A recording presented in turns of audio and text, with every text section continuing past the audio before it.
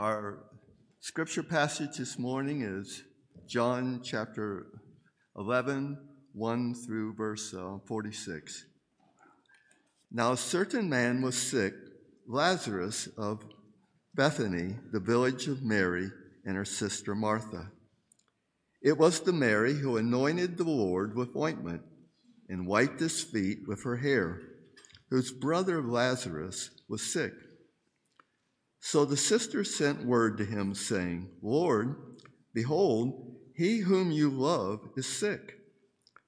But when Jesus heard this, he said, This sickness is not to end in death, but for the glory of God, so that the Son of God may be glorified by it. Now Jesus loved Martha and her sister and Lazarus. So when he heard that he was sick, he then stayed 2 days longer in the place where he was. Then after this, he said to the disciples, Let us go to Judea again. The disciples said to him, Rabbi, the Jews were just now seeking to stone you, and are you going there again? Jesus answered, Are there not 12 hours in the day? If anyone walks in the day, he does not stumble, because he sees the light of this world. But if anyone walks in the night, he stumbles, because the light is not in him. This he said, and after that he said to them, Our friend Lazarus has fallen asleep, but I go so that I may awaken him out of sleep. The disciples then said to him, Lord, if he has fallen asleep, he will recover. Now Jesus had spoken of his death, but they thought that he was speaking of literal sleep. So Jesus then said to them plainly, Lazarus is dead, and I am glad for your sakes that I was not there, so that you may believe, but let us go to him. Therefore Thomas, who is called Didymus, said to his fellow disciples, Let us also go, so that we may die with him. So when Jesus came, he found that he had already been in the tomb 4 days. Now Bethany was near Jerusalem, about 2 miles off, and many of the Jews had come to Martha and Mary to console them concerning their brother. Martha, therefore, when she heard that Jesus was coming, went to meet him, but Mary stayed at the house. Martha then said to Jesus, Lord, if you had been here, my brother would not have died. Even now I know that whatever you ask of God, God will give you. Jesus said to her, Your brother will rise again. Martha said to her, I know that he will rise again in the resurrection on the last day. Jesus said to her, I am the resurrection and the life. He who believes in me will live again even if he dies. And everyone who lives and believes in me will never die.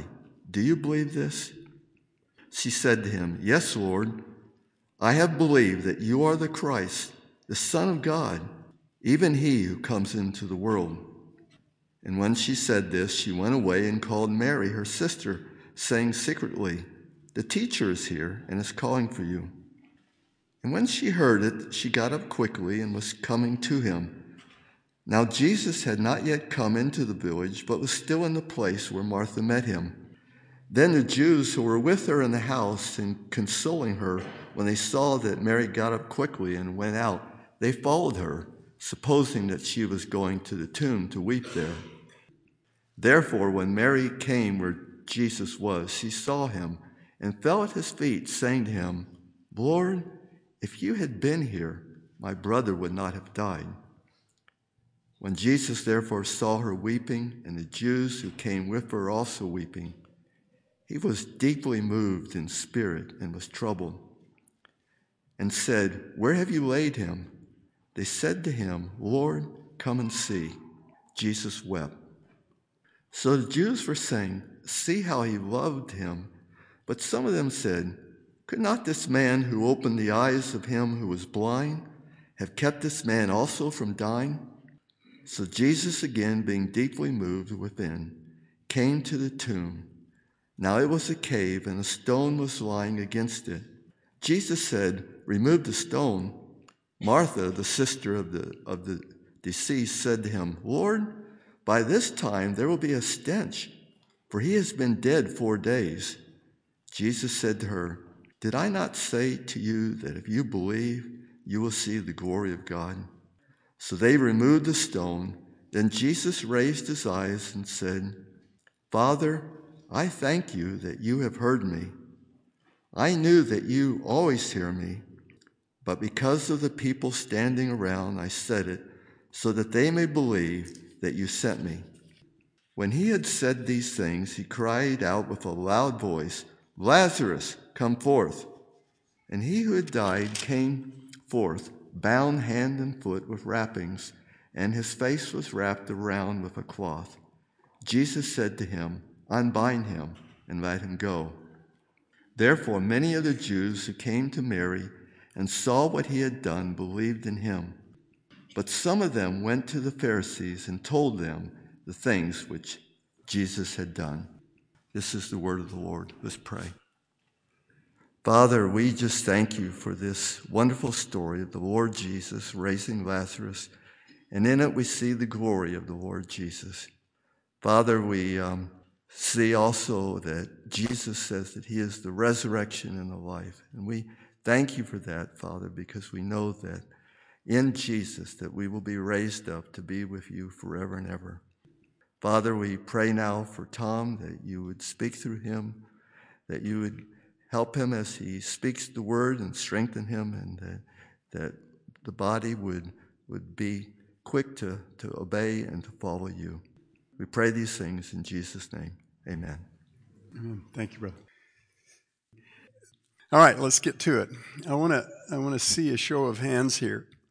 How many of you have ever asked God earnestly something and then realized that his answer to you was no? Now, if you look at the hands, you realize you're not alone, right? I know some professing believers who have given up on prayer altogether because so many of their prayers were either not answered as they saw it or were answered no. And so they conclude, what's the point? We're going to talk about that this morning. We're going to explore for a little while when God says no for now. Some of what I'm going to say this morning will echo what I said at our dear Betsy's memorial service a little over a month ago. I love Betsy very, very dearly, and I labored in prayer for her healing, as diligently as I have ever asked God for anything. And God answered those prayers, not yet. God was not finished burning the point of the message that I presented at her memorial into my own heart and into the heart of my beloved wife when that memorial happened. He put the essence of what I said in that message directly to the test in our lives just a couple of weeks ago. And then he highlighted it even further when I visited my brother Gary Lavelle in his hospital room a little earlier this week. God repeats himself a lot, if you haven't noticed. And when he does, he intends for us to pay very close attention. In the familiar passage from John's Gospel that our brother Paul just read for us, Jesus brought his beloved daughter Martha face to face with the single most important truth that she would ever know. But in order to prepare her heart to fully embrace that truth, he first said no to what was likely the most earnest and heartfelt prayer that she had ever prayed. John begins chapter 11 by telling us that a young man named Lazarus had become very sick. Mary and Martha, the two sisters of Lazarus, sent word to Jesus. He was in another city, and they said to him, "Lord, behold, he whom you love is sick." He whom you love. The very next verse tells us that Lazarus and Mary and Martha were loved by Jesus. The gospel writer John is he's making very sure that we understand that Jesus dearly loved these three. And of course, that means that they were as loved gets. And we need to know that in order to understand what happens next in the passage. When Jesus learned that Lazarus was very sick, he did something that nobody expected and that nobody wanted. He intentionally delayed starting his journey on foot to come to Bethany, to the home of these three whom he loved so dearly. Fully 2 days later, he finally started that journey. At one point along the way, he told his disciples that Lazarus had already died. By the time he and his disciples finally approached the outskirts of the city of Bethany, Lazarus had been dead and buried for 4 days. The household of Mary and Martha was filled with mourning and crying and pain. A very distraught Martha came out from the village to meet Jesus on the road when she learned that he was approaching the gates of the city. Martha's sister Mary was still in the house weeping at the grave of her beloved brother. In verses 21 to 24, Martha therefore said to Jesus, "Lord, if you had been here, my brother would not have died." And then she said, "Even now I know that whatever you ask of God, God will give you." Jesus said to her, "Your brother shall rise again." And Martha said to him, "I know that he will rise in the resurrection on the last day." See, Martha, being a devout Jew, believed what God had declared through his faithful prophet Daniel hundreds of years before in Daniel chapter 12, that there will come a day in the end times when all who are dead will be raised from the grave, those who are righteous in God's eyes to everlasting life, and the rest to disgrace and everlasting contempt. But that resurrection, which will bring all of the saints of God into the presence of God forever, was not what Martha wanted Jesus to accomplish that day. When she said to Jesus, "Even now I know that whatever you ask of God, God will give to you," her hope was fixed not on the permanent end of the curse. Her hope was fixed on a temporary exemption from the curse for her beloved brother right then and there. The eyes of her heart were focused on here and now. Long before any of this happened, Jesus had already purposed to grant the temporary deliverance for which Martha now longed, for his own glory.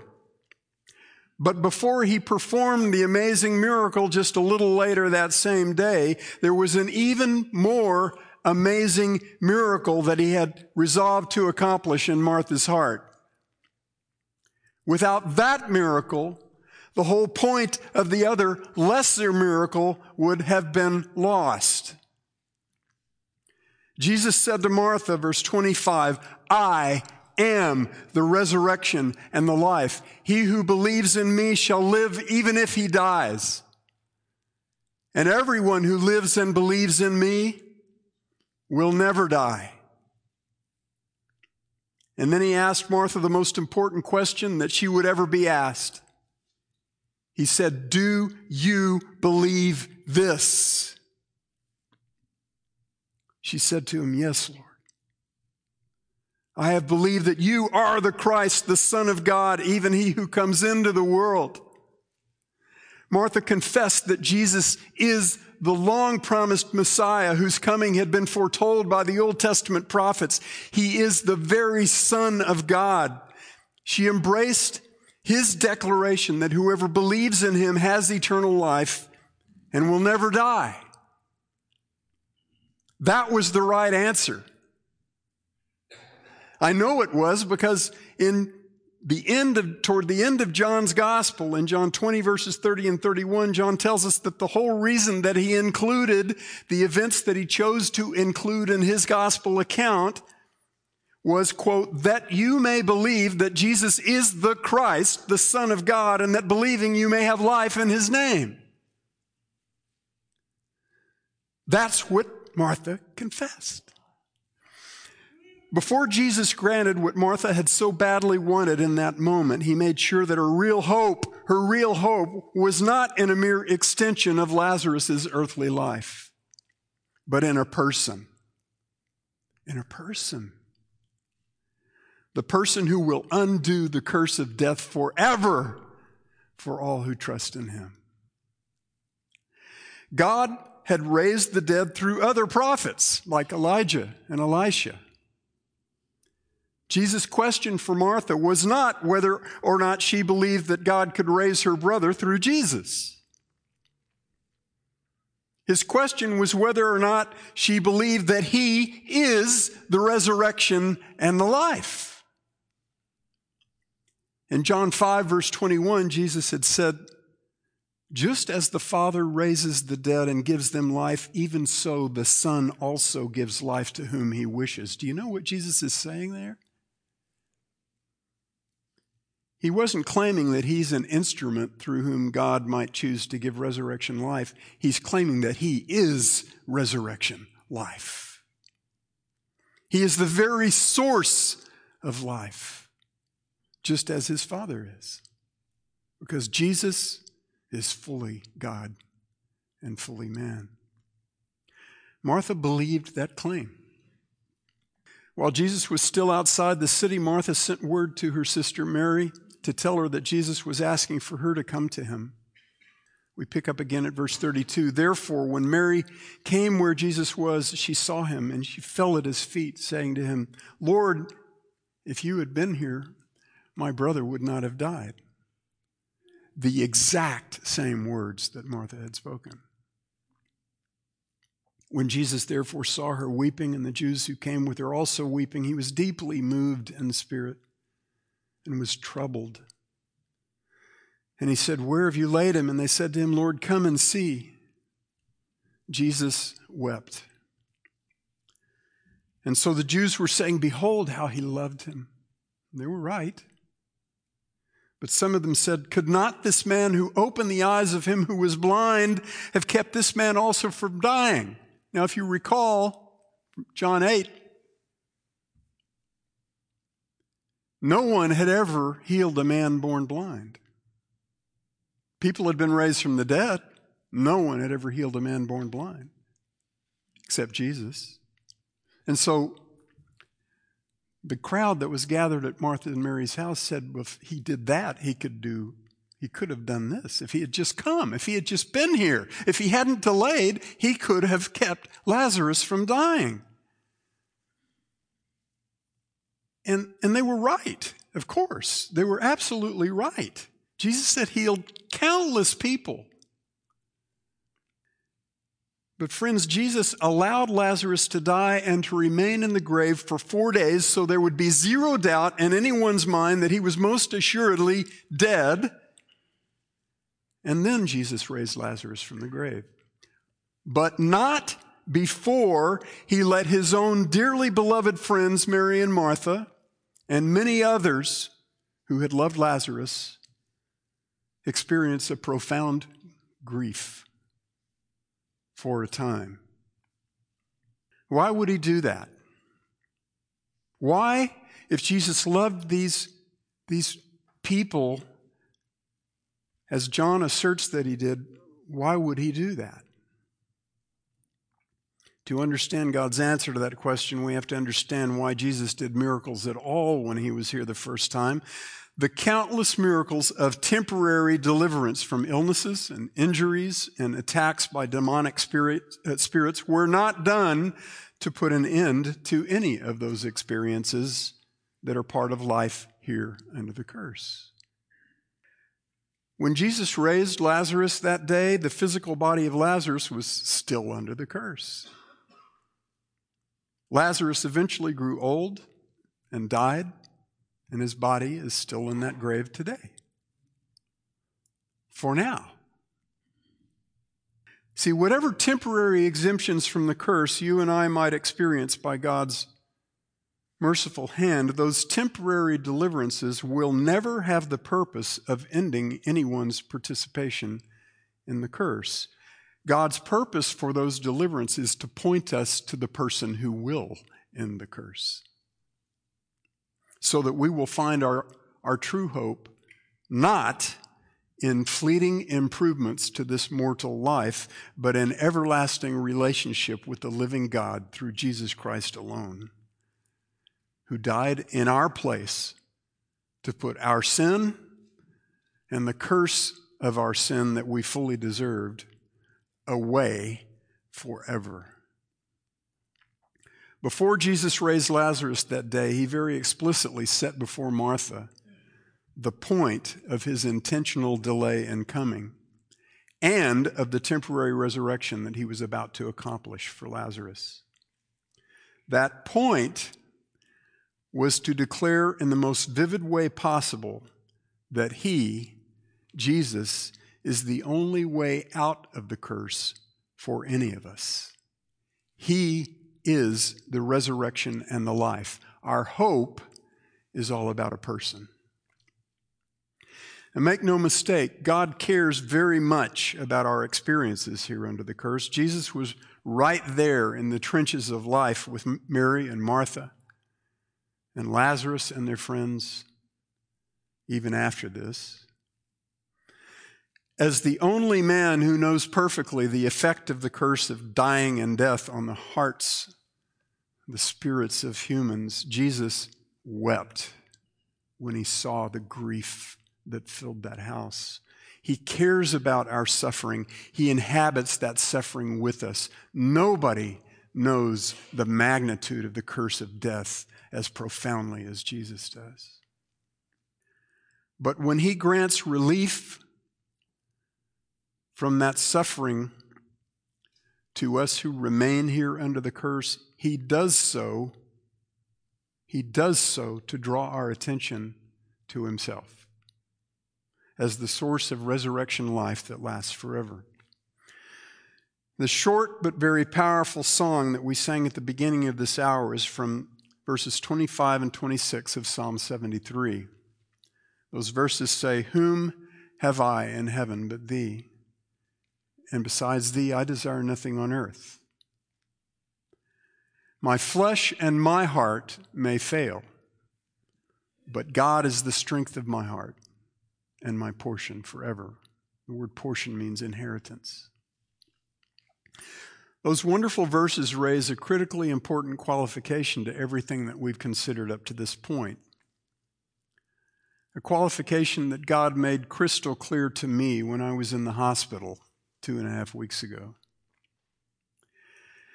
See, the psalmist declares that of all that is found in heaven or on earth, God is his soul's one true desire.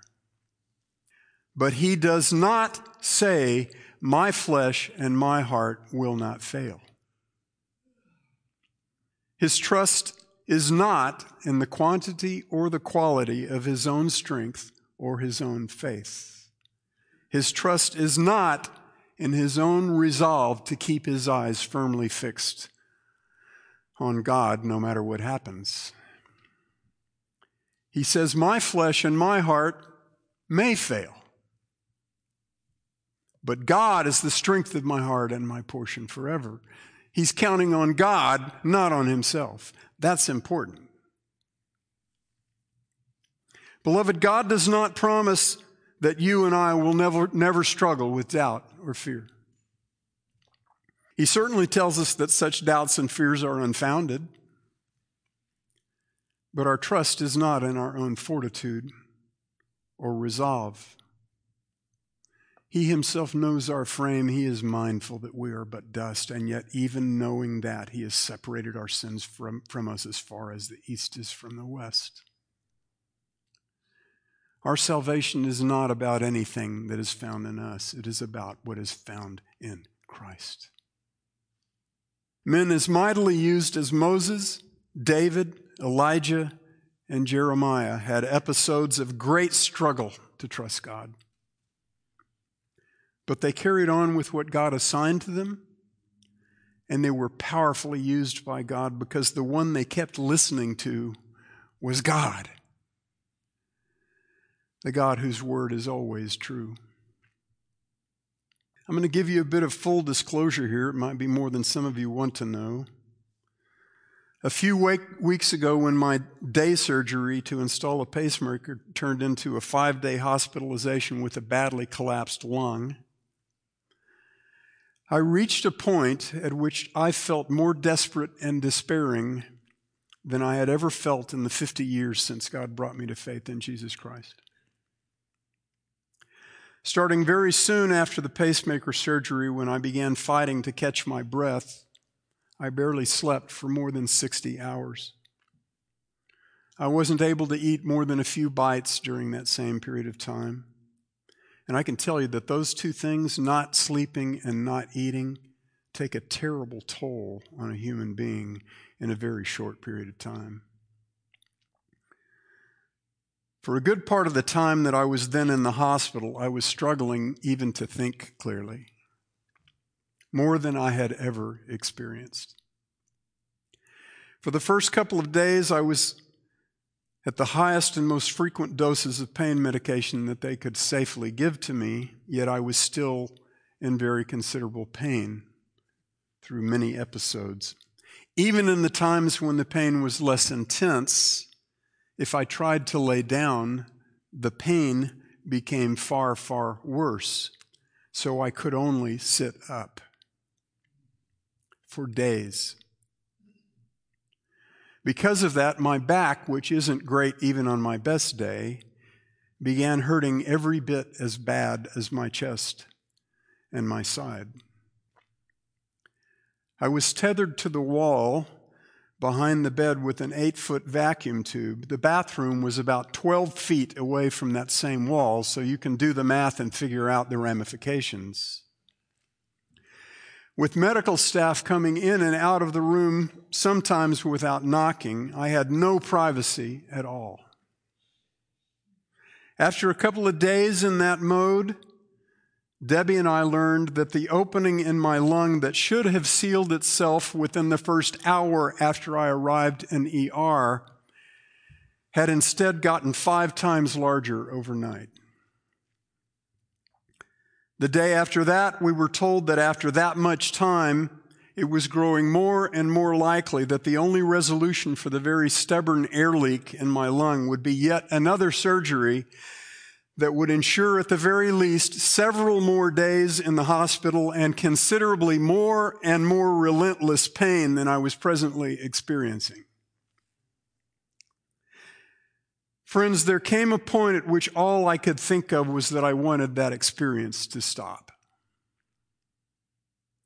In that moment, and without talking to my valiant wife, I selfishly asked God to take me home. I felt absolutely no fear of physical death.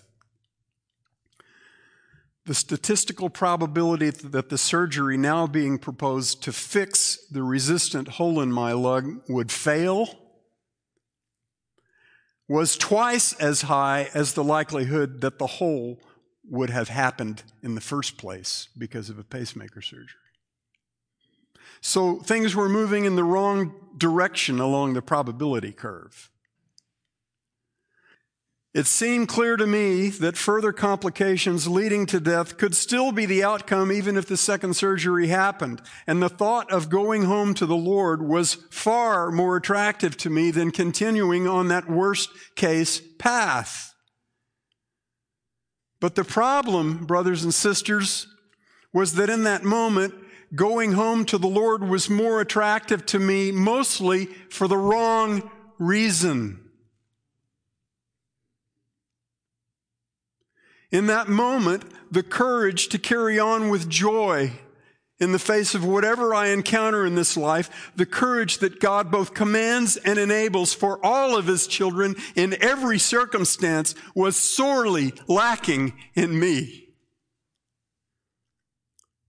Those who know me well know that my standard mode of operation is that I like to fix things.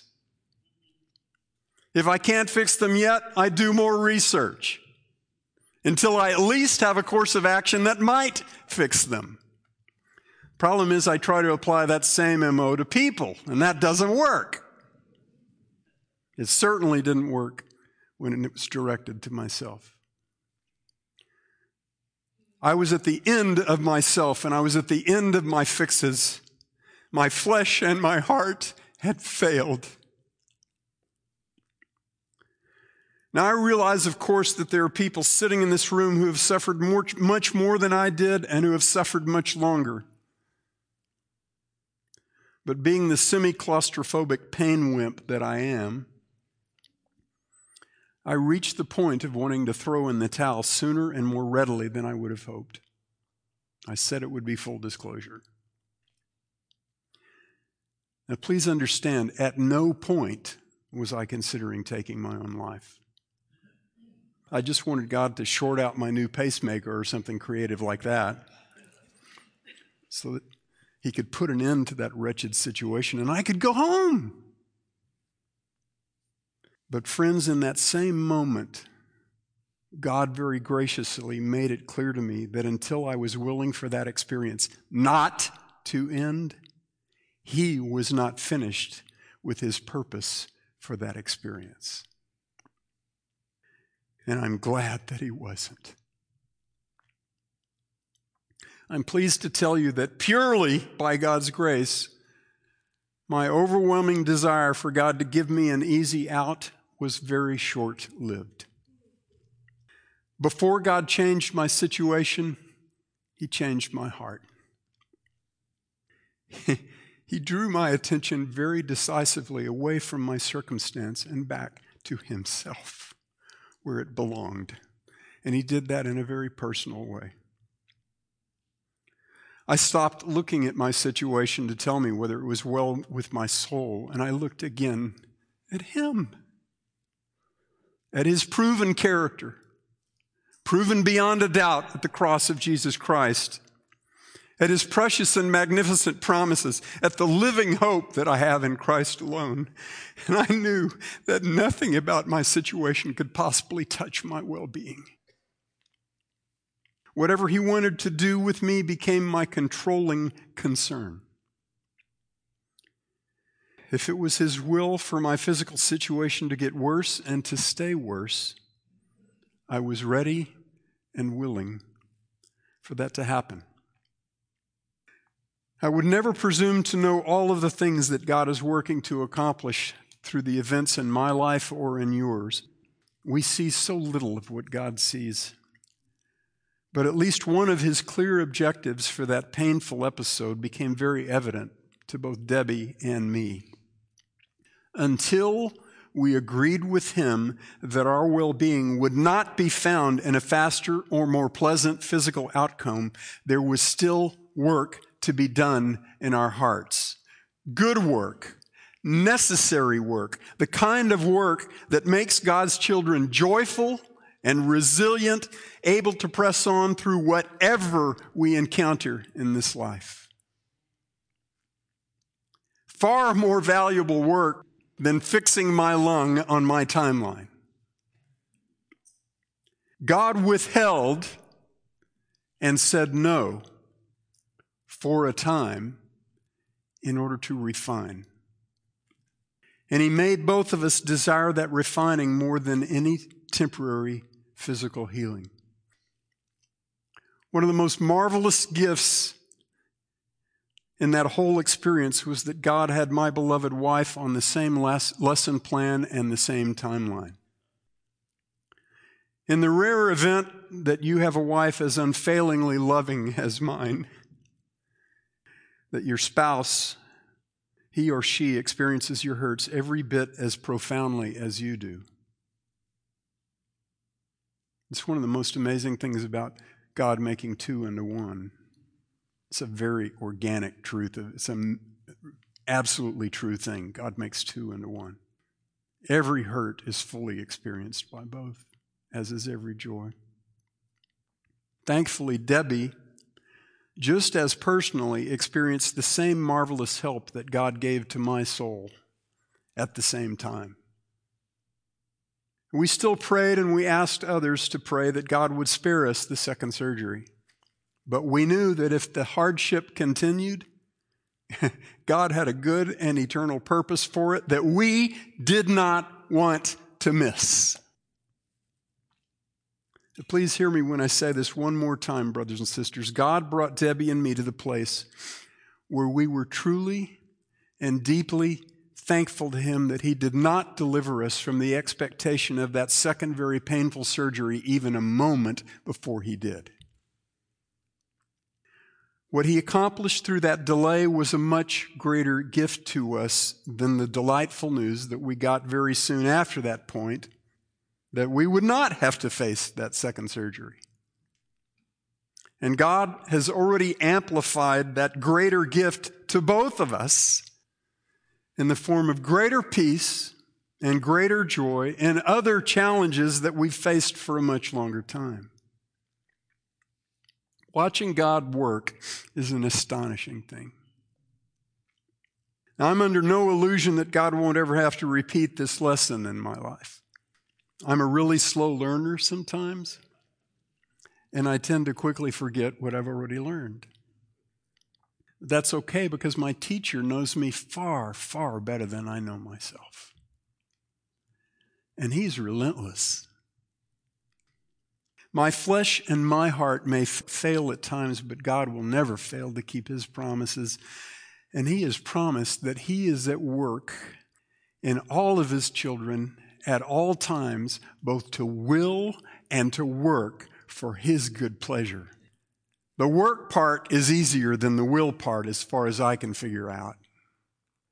He is at work in us to will for His good pleasure. Isn't that great? That's what He was doing. See, that's not a threat, that's a promise.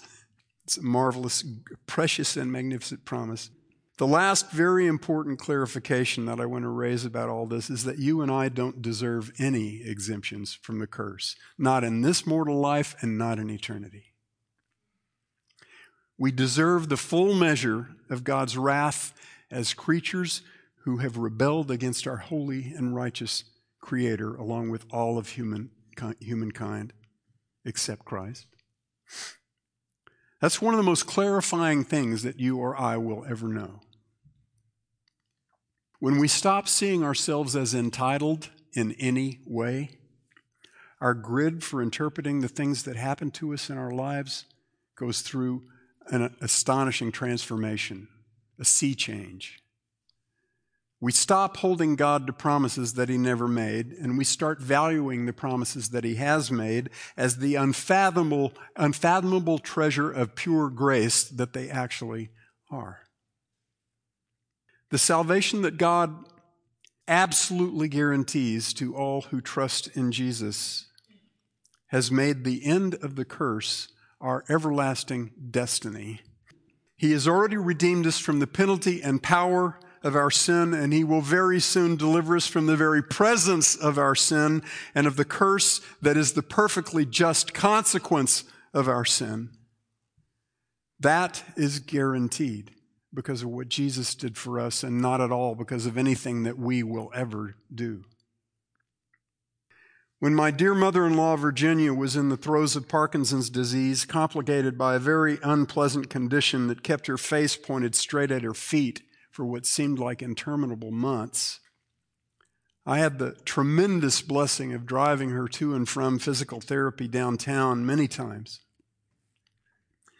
Instead of me encouraging her during those trips, as I intended, she kept encouraging me. That was a valiant daughter of God, just like her daughter and her daughter's sister.